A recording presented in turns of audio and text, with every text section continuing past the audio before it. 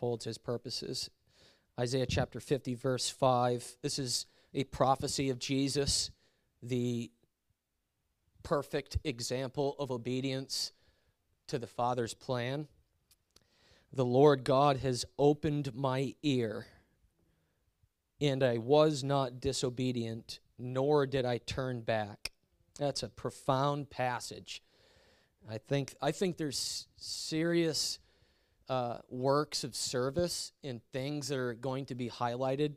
I just feel to say this for us today, to all of us in the room, that there are works of service coming for us that we've not known, things we've not pondered, not known, things, 1 Corinthians chapter 2, things that haven't entered my heart yet, what God has prepared for those who love him. There's things God has prepared for us in this region that are about to come to light. I feel like this morning is kind of that, like, yeah, the bigger picture, but how does it hit home? How does it hit right here in the here and now? How does this whole thing matter for us? It matters. Our obedience matters. God, his purposes stand firm throughout all generations. He's prepared works beforehand that we would walk in them, that his purposes could unfold even in this region, and my obedience matters for that purpose to unfold, right? So our cooperation, our yes to God, yes, it's all of grace, and all of his grace works in my yes. I'm just going to say, yes, God. It worked that way for Jesus. Jesus said yes. He says, the Father opened my ear to hear his purpose, and I wasn't disobedient, and I didn't turn back. That's amazing. I feel that this morning. He has things for us to do. He has a lot for us to do. And the waiting for those things that haven't entered our heart yet is all about preparing our heart to say yes when we do hear it, when we do see what needs to be done.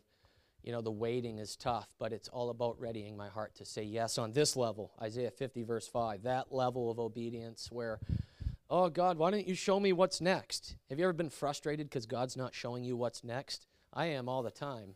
And he always reminds me of this, that if I were to show you prematurely, you wouldn't even walk in obedience. You would turn back because your heart wouldn't be ready to do what I want you to do.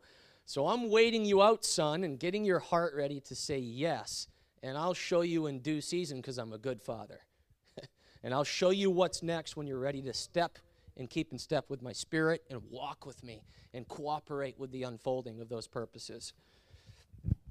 I just wanted to share that. I feel that so strong for all of us. I feel like so many of us have just been waiting here and abroad, but so many believers waiting for years, even decades, for, what's next? Where, 10, 20 years ago, it's like, what's in the future? What's the future dynamic God has for me, my family, my ministry, my business, whatever it may be, our church? And all of a sudden, the future is now present tense, and it's here, and it's now. And hearts have been prepared for years and decades to step into what God's about to do in our nation, in our cities and regions. It's going to be amazing. Sobering, but amazing. Amazing. Amen. Well, I'm going to try to continue here this week with some teaching. We've been talking just about different facets. This isn't at all exhaustive on a religious spirit, but things that we kind of felt like maybe could be highlighted for us in this region that are very real and practical for us, to consider and talk to God about. I love what Wesley was just singing in terms of God readying the soil. He's so doing that. I've been so stuck in those parables about seed and soil, and this has everything to do with that. God getting the soil of my heart, of our hearts, ready, right? And some of the ways he does that, it's varied, but biblically, he plucks up things that don't belong in my garden to get soil ready, right? He uproots, and he trims my tree. He prunes my life, John 15. And Jesus says, my Father is the vine dresser, the divine one who knows humanity. He knows all flesh. He knows the hairs on our head. He knows the thoughts and intents of the heart. And he's the one dressing the vine in this age, the church, the tree that he's growing in the earth that will become larger than all the trees in the garden is the church of Jesus Christ. And the Father is dressing that vine. He's dealing with it. He prunes it so that it may bear more fruit, so that it grows and increases and advances and takes over the garden and takes over the field, which is the world, and becomes visible and noticeable to all. And it says the birds of the air can come and nest in its branches. It's amazing. But that God is pruning, he's uprooting, he's breaking up fallow ground and getting us ready so that this gospel, this plan of God, this kingdom can take deep root in our lives globally and express and manifest his kingdom that's coming. That's serious business. That's why my obedience matters so much. Because if I have stubbornness or any vestige of a religious spirit of unbelief or disobedience, and I just say no to things and just kind of name it, claim it, and not really say yes on a heart level and bend to it, right? Have you ever done that? Probably because you're human. I have millions of times said, well, Lord, where's the disconnect here? And he says, well, it's not with me. It's not with my purpose. It must be on your end, son. And he talks to us like that. Happy, joyful, loving, tender, patient, thankfully. And he says, it must be a little breakdown on your end, Joseph, because, I'm faultless. I got this thing down. You're getting there, but keep on coming. And my obedience matters to it all. And when there's void in my life, sometimes it could be disobedience, lack. If there's void of what he's promised, we're always in process. But if I'm going years and decades without some of the things that he has promised me on a heart level, it's a good reason for me, take it personal, to step back and say, am I cooperating with you? Am I walking by faith and not by sight? Is there any stubbornness in my heart? Is there a proud or haughty spirit in me at all that would actually be foolish enough to say no to God? or to mete it out and measure it out like, I'll do half of that, but the other half I'm not real interested in because that's going to cost me. And that's going to require major life change in me. So these are good questions to ask. I'm asking them more and more in this time we live in. It's a good time to ask these questions. So God is breaking up fallow ground. He's kind of wanting to take anything out of my garden that's in the way of his kingdom. He'll remove every obstacle, right? Every stumbling stone, anything that's offensive to his kingdom, he's going to get it out of me because he's fathering me, because he loves me, he wants to bring me to maturity. So some of these things, just some of the characteristics of a religious spirit, we've talked about it in past weeks. We're going to dig a little deeper today, and I'll be the first one to tell you I'm really uncomfortable talking about this stuff. And I love to be transparent before I preach because I find greater grace to preach when I'm really real. I don't want to try to plow through this because it'll be unprofitable to us if I just kind of go through this and wonder how everyone thinks or feels about this. I want to be obedient. I'm not pointing a finger today. This is very uncomfortable for me to kind of talk about some of these things, just being real. Yeah, but at the same time, being real, I'm going to be obedient. But I'm not here to point fingers and get everyone uncertain about their walk with God. That's not my heart or his heart. So in some of these questions, if you feel challenged or convicted, because we're in the new covenant and not the old, don't stone me. Love me, right? Hear the Lord. If it's the Lord, because again, I've said this before, I'm either up here making noise or I'm serving God, and maybe he has something to say to us. So I want to hear this. But just questions. So I want to continue. I was going to move on this week to John 15, but I feel to just stick right in Luke 15 on this older son, because I've just been pondering these other stories in the Scripture of brothers, from Cain and Abel to Jacob and Esau to Joseph and Reuben. And the Holy Spirit's just been talking to me about this and looking at these stories of brothers, and then Jesus teaching in Luke 15 almost just as a reference point to kind of look at this thing, through the lens of Scripture, back through time. And to continue in Luke 15, well, before I go there, again, God uprooting things in our hearts. Matthew 15:13, Jesus said, "Every plant which my heavenly Father has not planted shall be uprooted." Mark chapter 4, verses 26 to 29, Jesus says, "The kingdom of heaven is like a man who casts seed upon the soil."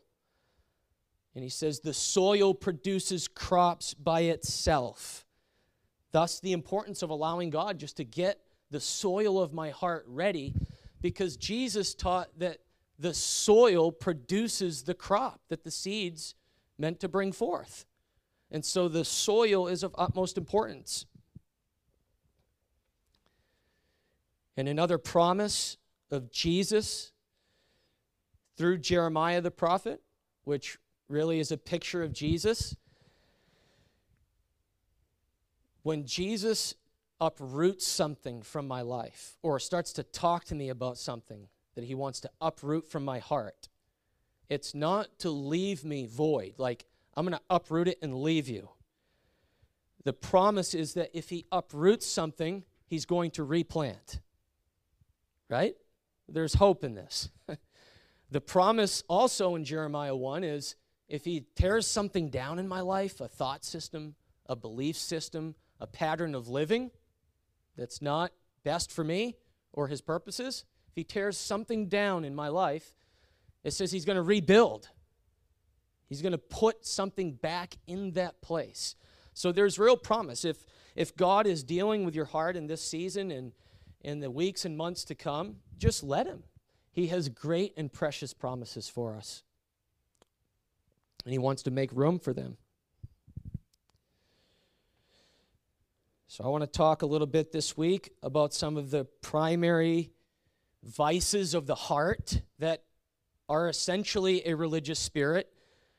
And the apostles were vigorous with addressing these things of the heart in the midst of the church, because we are not to be of them. And we are not to have any of these seeds growing in our hearts and in our life together.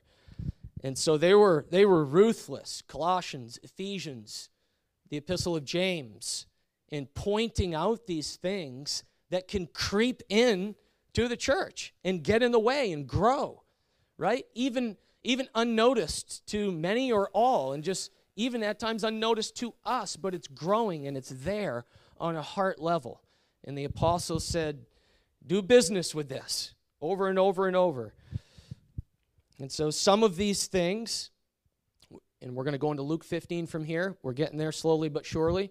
You see James chapter 4, Ephesians chapter 5, verse 5, Colossians chapter 3, verse 5.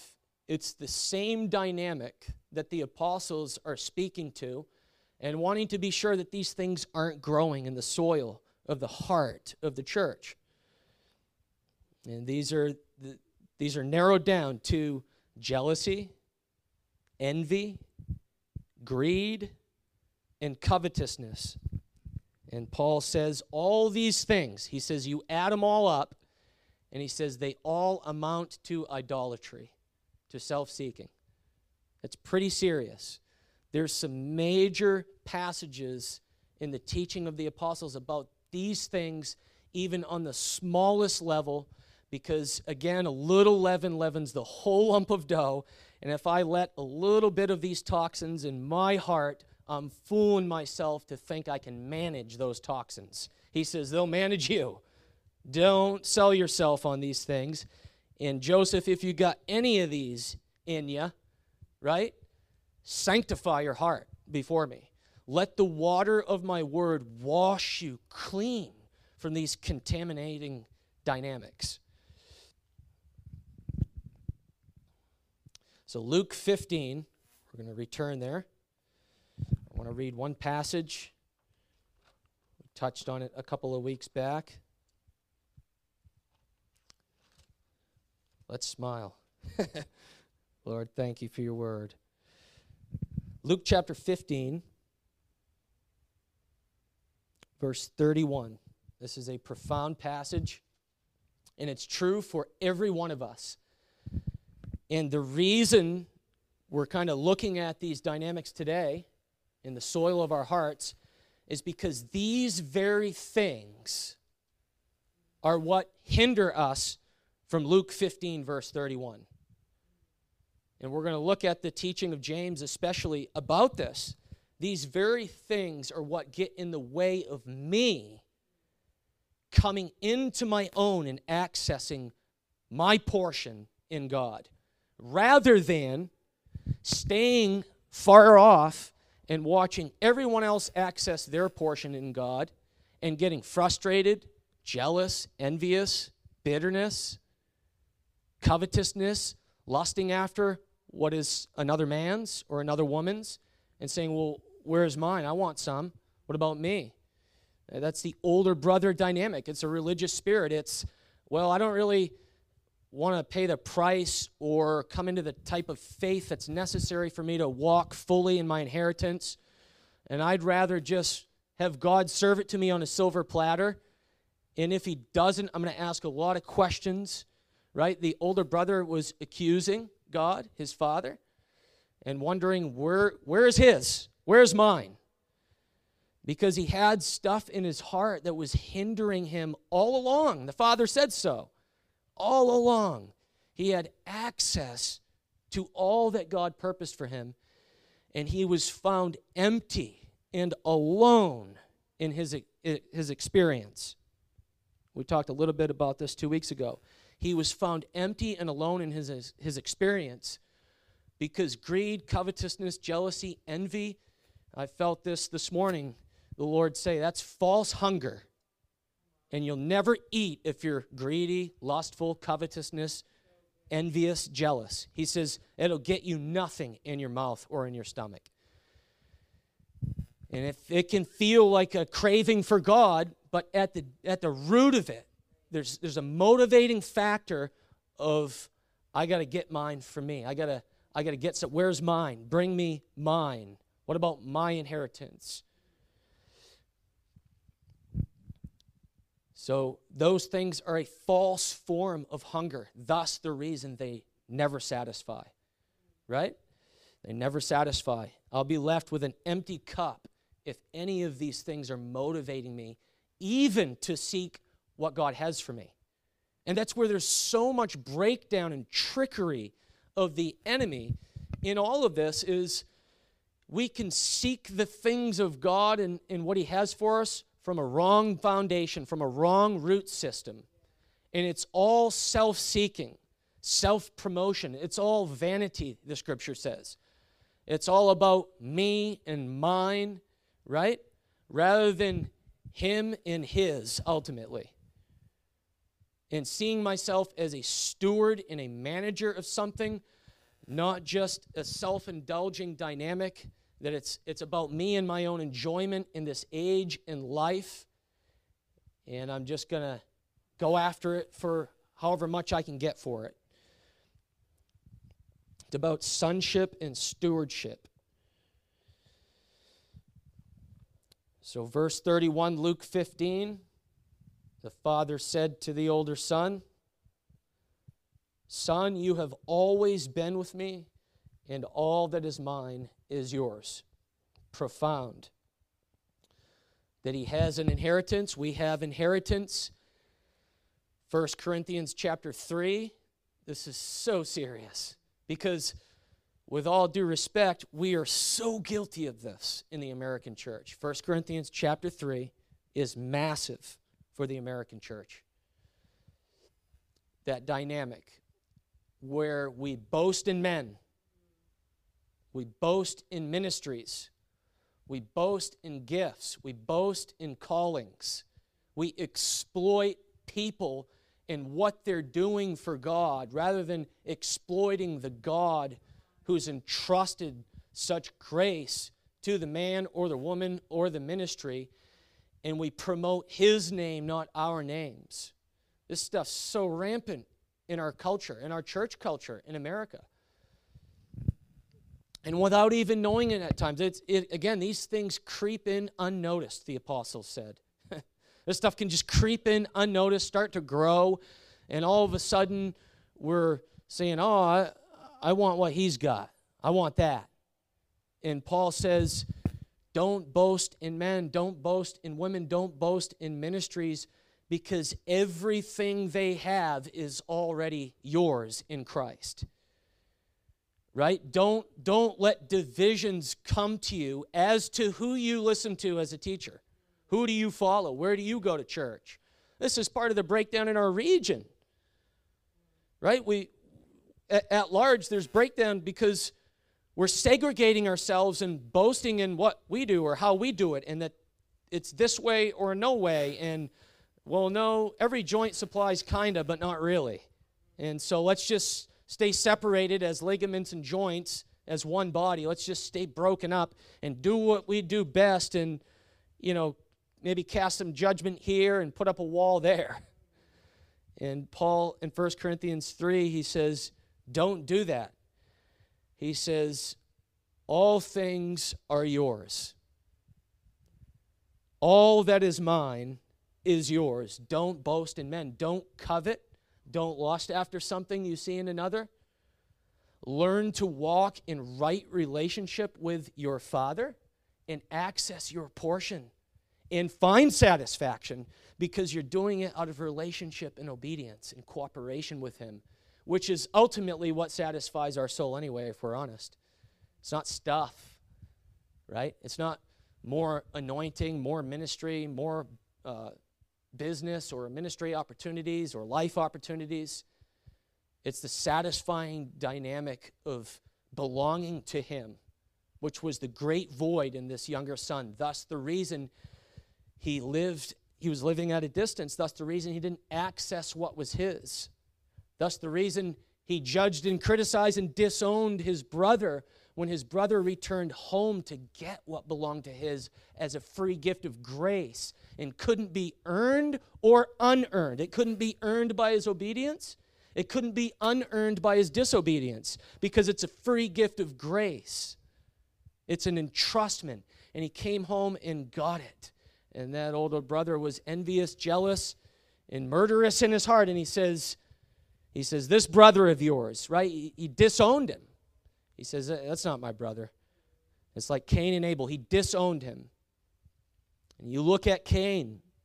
You look at some of these other older brothers, and no doubt about it, Jesus would have us to do so, to really understand the heart of the matter in this older brother so that we could truly separate ourselves from it and allow the Lord to plow up some of that fallow ground. So all that is mine is yours. We'll turn to James chapter 4.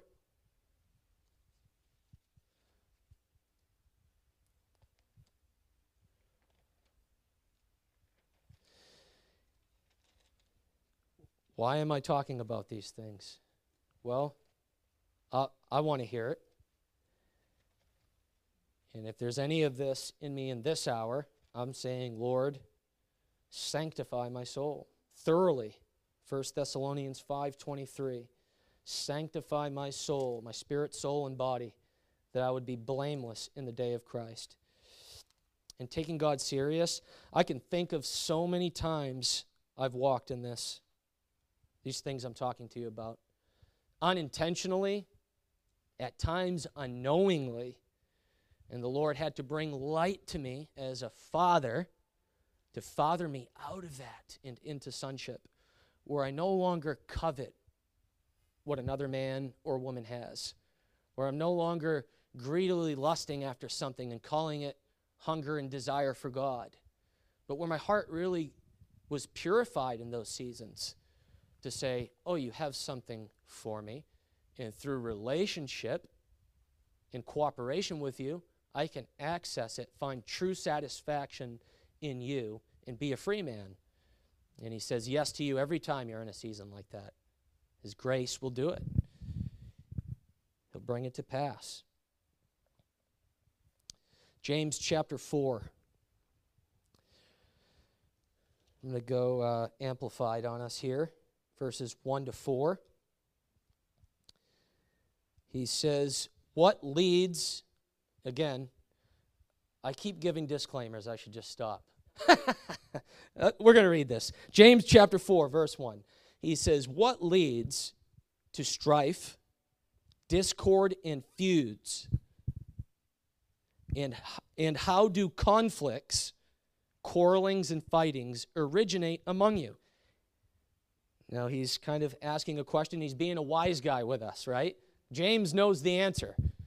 He says, but let me ask the church a question here. What causes all this feud among you, even in your hearts, if it's not realized publicly? He says, the stirrings of the heart, the thoughts and intents of your heart towards one another. He says, what causes all this? He's tricking them. You ready? He says, let me tell you. Verse 2, he says, you are jealous and you covet what others have, and your desires go unfulfilled. Again, isn't that the most miserable experience if you've ever had it? Because I have. You go unfulfilled if the root of my seeking is from this place of lustfulness or covetousness or greed, right? So you become murderers. Wow, that's pretty striking. To hate is to murder as far as your hearts are concerned. He says you burn with envy and anger and are not able to obtain the gratification and the happiness that you seek. So you fight and war. You do not have because you do not ask. That's an amazing passage. You do not have because you do not ask. And when I read that piece of the Scripture, that we can ask and not have, at the core of that passage is relationship with God. He says, essentially, he's pointing out a religious dynamic among the church and saying, you don't have what you're seeking for because you're not in right relationship with God and asking Him for it, and instead you're doing 1 Corinthians 3 and you're looking at what everyone else has and wanting some.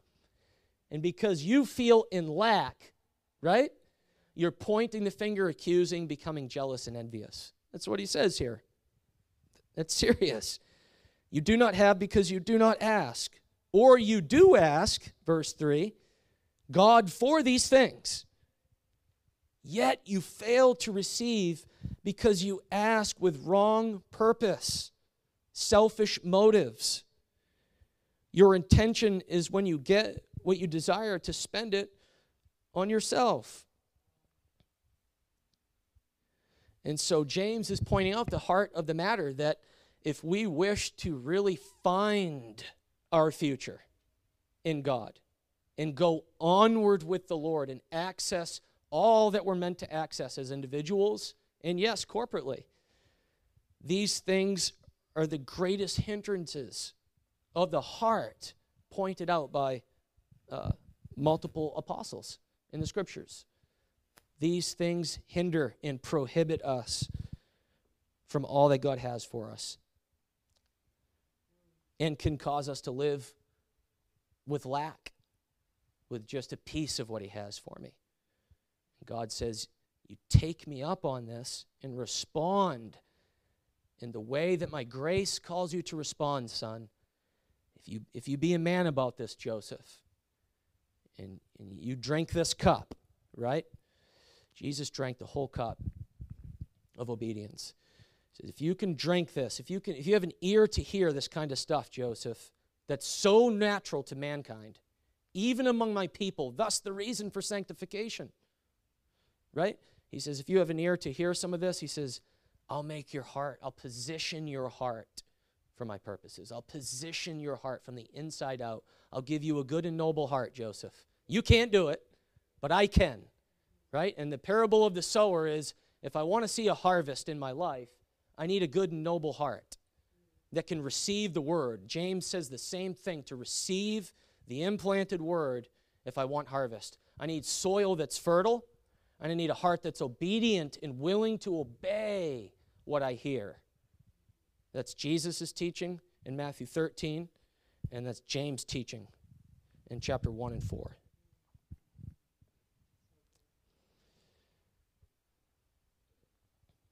Verse 4, James chapter 4, verse 4, he says, this is very striking. He says, Joseph, if you got some of this going on and you're not doing anything about it, he says, you're like an unfaithful wife. In verse 4, he says, you're having a love affair with the world and breaking your marriage vow to God. Do you not know that being the world's friend is being at enmity with God? So whoever chooses to be a friend of the world takes his stand as an enemy of God. He's writing this to me. He's writing this to the church. He's saying verses 1 to 4 is the essence of the spirit of this age. Fallen man, natural men, mere men. 1 Corinthians 3, Paul says to go back there. His first words were, hey, I came to you and I gave you lots of milk, but I wanted to come to you with lots of steak. He says, I came to you with liquids. I wanted to come to you with solid food, but you wouldn't have been ready to hear it because you're still drinking milk. And then he tells us what it meant for the church of Corinth, which was a very spiritually gifted church. He says, you're still jealous, envious of one another, boasting in men, and there's divisions among you. And you could imagine maybe them saying, well, we give each other a high five on Sunday. We go over to the house for dinner. We eat the muffins up back and drink the Keurig, the coffee. We high five. We hug each other. We smile. He says, yes, you do. He says, but there's still some other stuff going on underneath the smile, the muffins, the coffee. And I'm not prophesying this to us. I'm just saying, breaking this down, main and plain, simple, that this happens. He says, but there's other stuff going on there. And he says, he calls it fleshly. He says, you're acting like mere men, meaning men of this world, people of this age who aren't born again. They're still in Adam, not in Christ. He says they're in Adam. They are people of flesh, and you are tolerating fleshly things. And he says it's friendship with the world, or really the spirit of this world. Verse 6, skipping down James chapter 4, verse 6. Here's some promises. Here's some promises for us.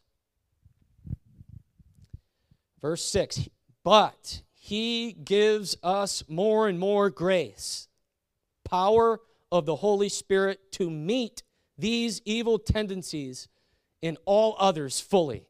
Romans chapter 6, right? And we all know this in different places of our own lives. If sin has ever abounded in your life as a believer, you know, as a free man or a woman today, you know grace abounds all the more. So James lays out kind of a hard word here. And he says, but remember, his grace is sufficient. And he gives more and more grace. He gives greater grace than your stuff, than your sin.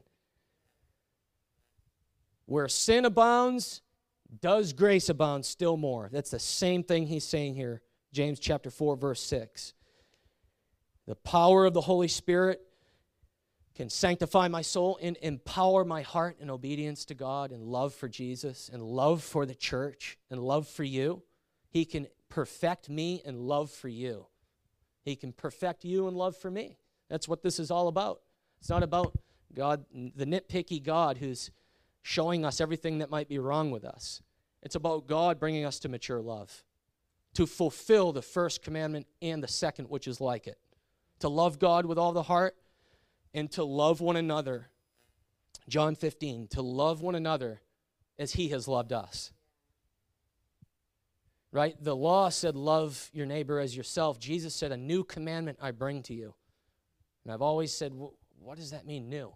It's new because he doesn't say, love your neighbor as yourself. In John 15, he says, here's the new commandment, love one another as much as I've loved you, to the uttermost. That you would die for one another if it came to it. That kind of love, undying love. Verse 8, so there's a promise of grace. Verse 8, he says, don't run from God.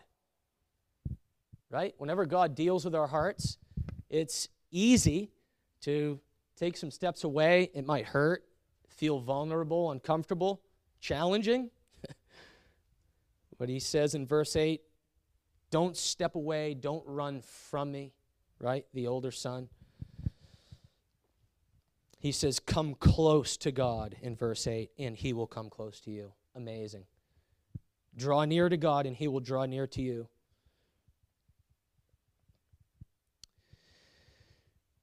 He says, recognize, if you've got some of this going on, recognize it as sin.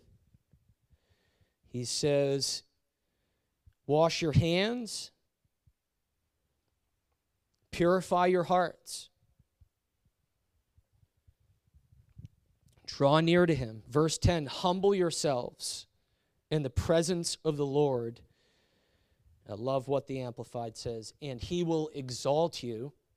He will lift you up and make your life significant. And isn't that what we're after in the first place if we got some of this going on? It's so mixed for the believer, these things, because there's sincerity in our hearts. We want the will of God. We want what he has for us. We want to be significant before God. And he says, here's the way. He says it's not competing, comparing, vying, trying to attain a status in the eyes of men. He says, receive the status you have in my eyes. That's a free gift. Stop laboring for what you have already. To go back to what Stu had brought forth earlier. Stop competing for a race, in a race, right? Don't compete with one another in the race. Don't fight as to who will get across that finish line first or obtain the prize, right? Don't elbow each other along the way. Love one another. Cheer one another on. One of the most painful lessons I have learned in life, and perhaps will learn on deeper levels, right? If he's taking us from glory to glory, faith to faith, is I remember one of the primary ways, I shared some of this 2 weeks ago, that God dealt with my heart to free it up. That older brother dynamic that I found myself in for many years was that the Lord humbled me to celebrate the success and blessing of others. And as long as it stung me to see you blessed and you increased in the Spirit, as long as that cut me and felt like a knife in my soul, my heart wasn't whole yet. My conscience wasn't clear. The motives and intents, Hebrews chapter 4, verse 12 and 13, were being exposed and revealed. Ouch, that hurts.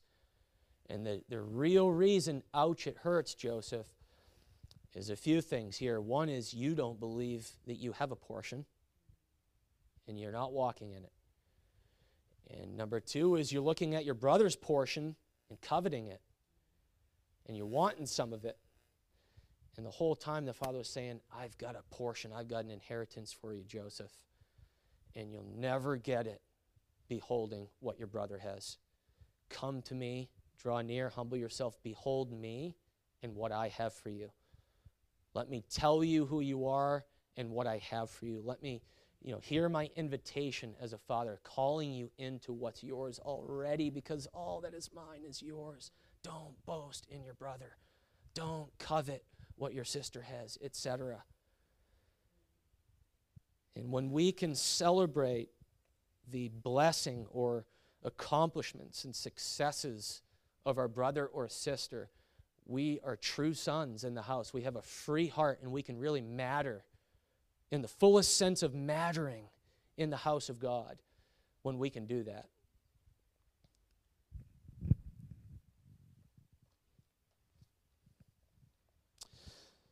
So James says three things. He says, submit, draw near, and humble yourself. Submit to God. Draw near to him, not from him, and humble yourself. Be honest. Let him touch your heart.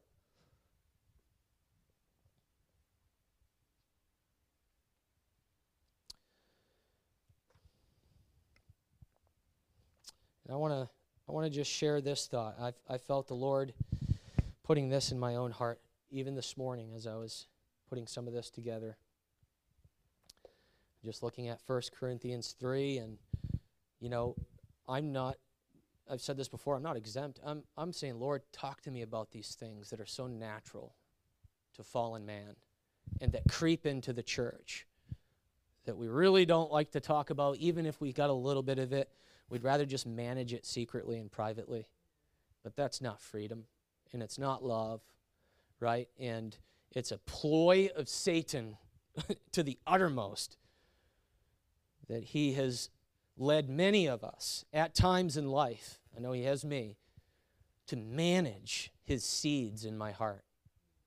Like if Satan has planted something in my heart and it's grown even a little bit and there's a few little petals on it, I'm like, I'll trim those petals.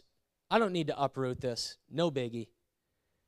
And Satan would love me to believe that, because if I don't uproot that thing, the petals are coming back times two if I pluck them off. It's going to grow. And it's laborious and exhausting to manage, rather than me say, yeah, I got some of this going on here and there. I see that, Lord. What do you want me to do with it? And he may say, well, I want you to go to your brother with it. Or he may not. He may say, I want you to talk to me about that. Set yourself apart. In your mornings with me, I want you talking to me about this. I want you in my word about that thing, so that the water of the word can wash it out of your soul. He may say, the way I want you to deal with it, he may say this. He may say, well, Joseph, you've let that thing grow for 5 years. Now it's not just a seed or 3 petals. It's a small tree in your heart, and it's a problem. And here's where it's affecting your whole life. In the Holy Spirit, Hebrews chapter 4, verse 12, all things are uncovered and laid bare. The word of God judges the thoughts and intents of my heart. He may say, Joseph, look at this. It's a tree. Here's where it's affecting your whole life. Now, you dealing with this in private ain't going to do it, son. I need you to go to your brother, your sister. I need you to talk honestly about this to really strike this thing at the root and get it out of your heart. Because I've had both happen to me. I've had God deal with things, and I think the majority of our life, I don't think, it's obvious, it is mostly secret. He's just dealing with you day in, day out, right? But there are times and things where God says, you got to go to your brother or sister on this one. You got to go to your wife on this one. You got to go to your coworker or whoever it is and reconcile, set something right. Get this thing out of your soul. No more managing the seeds of corruption, Joseph. Dig it up. Do vengeance on this thing. And I've had both happen. I've shared openly, not to be long-winded, but just a few things. I've shared openly. It's been close to a year now, but God really preparing my heart for some reconciliation in a family relationship where, again, little seed of bitterness or whatever got in there, offense, and I let it grow. I let it go unnoticed, unchecked, and it grew into something that became a problem when I was around these people, right? And I knew it. And that happened for years. I let something really grow. And over the last 6-7 months, very intentionally with counsel, I'm saying, I'm uprooting this thing. It's in the light, right? People know, I know, my wife knows. And the wisdom is, am I going to go to those individuals? I don't know yet. We don't know yet amongst the counsel, right? But sometimes you need counsel. Sometimes you need help to really do diligence about these things. The apostles said, don't let that creep into your life ever. Don't do it. Don't go there, Joseph. And you have, and I still love you, Draw near to me. Humble yourself. Admit it. Call it sin. Right? That's number one. I've had to do both. Another one is some years ago, I lied to a brother in the Lord. And the fear of the Lord just struck me. I was nauseous because he was not letting me loose for many reasons, the base of which is Colossians chapter 4, do not lie to one another because he's commanded it, right? Because we're new creations and we're born of God's seed. And I'm not to be lying to you about anything. I'm to be speaking truth in love and honesty so that my heart can be open to grow in love with you in a real pure way, in an honest way. And I lied to this brother about something so silly, just as an example. It was this silly. So this brother called me. This brother's not here. This brother doesn't even live in Maine anymore. We'll just call him this brother. So this brother called me and said, hey man, want to come over whatever night for some food? And rather than just say, well, I'm not really feeling up to it, could we do next week? Or, no, I have to do this.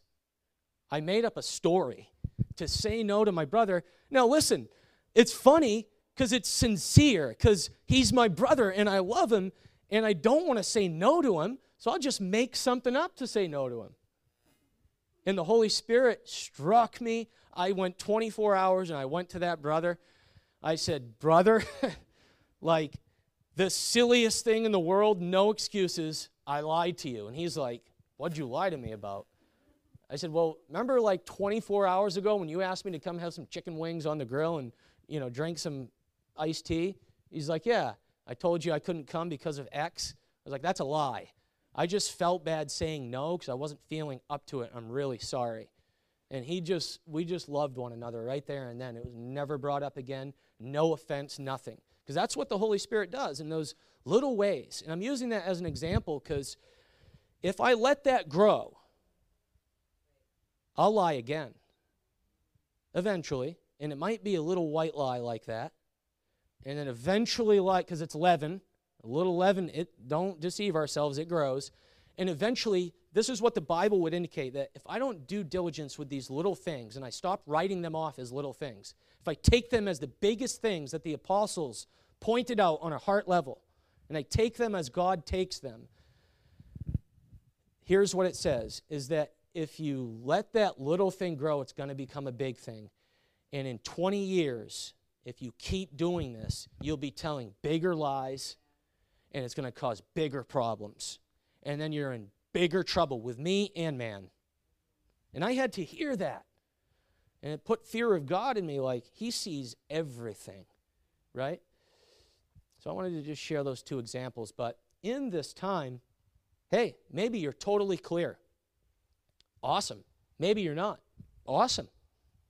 He's fathering us. And he wants to give us solid food. That's what I feel the promise is. Because Paul came to Corinth addressing these issues.